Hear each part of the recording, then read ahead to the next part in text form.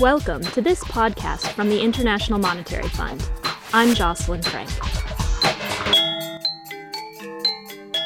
Arvind Subramanian of the Peterson Institute for International Economics thinks India and China are exceptional. That's different and distinct from other countries. It's true that India and China have seen remarkable rates of growth over recent years.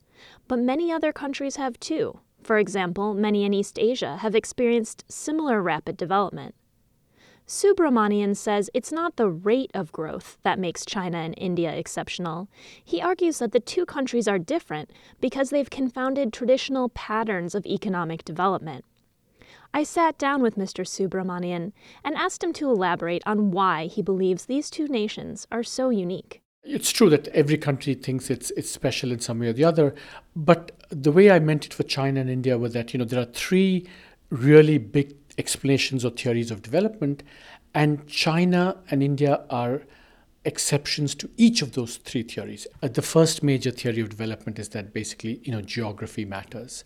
And, Jared Diamond had this famous book where he said that countries that have a certain geography are the ones that grew very rich.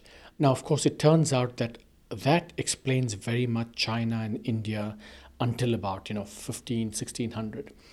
And thereafter, we had what's called the Great Reversal of Fortune, where China and India slipped compared to the United Kingdom and Western European countries.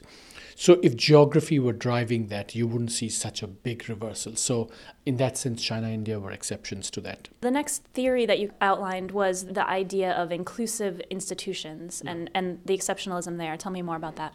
Yeah, so as you know, Acemoglu and Robinson have this very famous recent book called Why Nations Fail. And they argue that, if you strip away everything, there's one determinant of long-run economic development, and that's inclusive political institutions. And their argument basically is that, if you have inclusive political institutions, you have much better property rights protection, and therefore there's a lot of investment and growth. And what I argue is that China and India are massive exceptions to that rule and in opposite directions. For example, China, given its basically kind of one-party autocracy, has very non-inclusive political institutions and has grown very rapidly, and it's very high levels of economic development compared to its institutions. India is the other way around, that for its level of political institutions, very democratic, almost uninterrupted for 65 years, vibrant democracy, but actually relatively poor for that. And then, of course, there's a third story, which is what at the IMF and World Bank and people have been arguing for many years, which is that, countries that reform grow very rapidly. If you look from 1980 onwards, China and India are not the countries that have reformed the most. When you say reform, can you give me some examples of what you mean specifically? Yeah, if you take the financial sector, for example, basically we want financial sectors to be privately owned. China and India, 75-80% still in the public sector. By reform, you also mean, for example, interest rates are liberalized and are determined by markets. In China and India, that's not the case, certainly compared to other countries. They're not the most open economies, they're not the most reforming economies, and yet they had some of the highest per capita rates of growth. So in that sense, if you think that you want to think big and think about big theories of development, then these turn out to be exceptions to those big theories.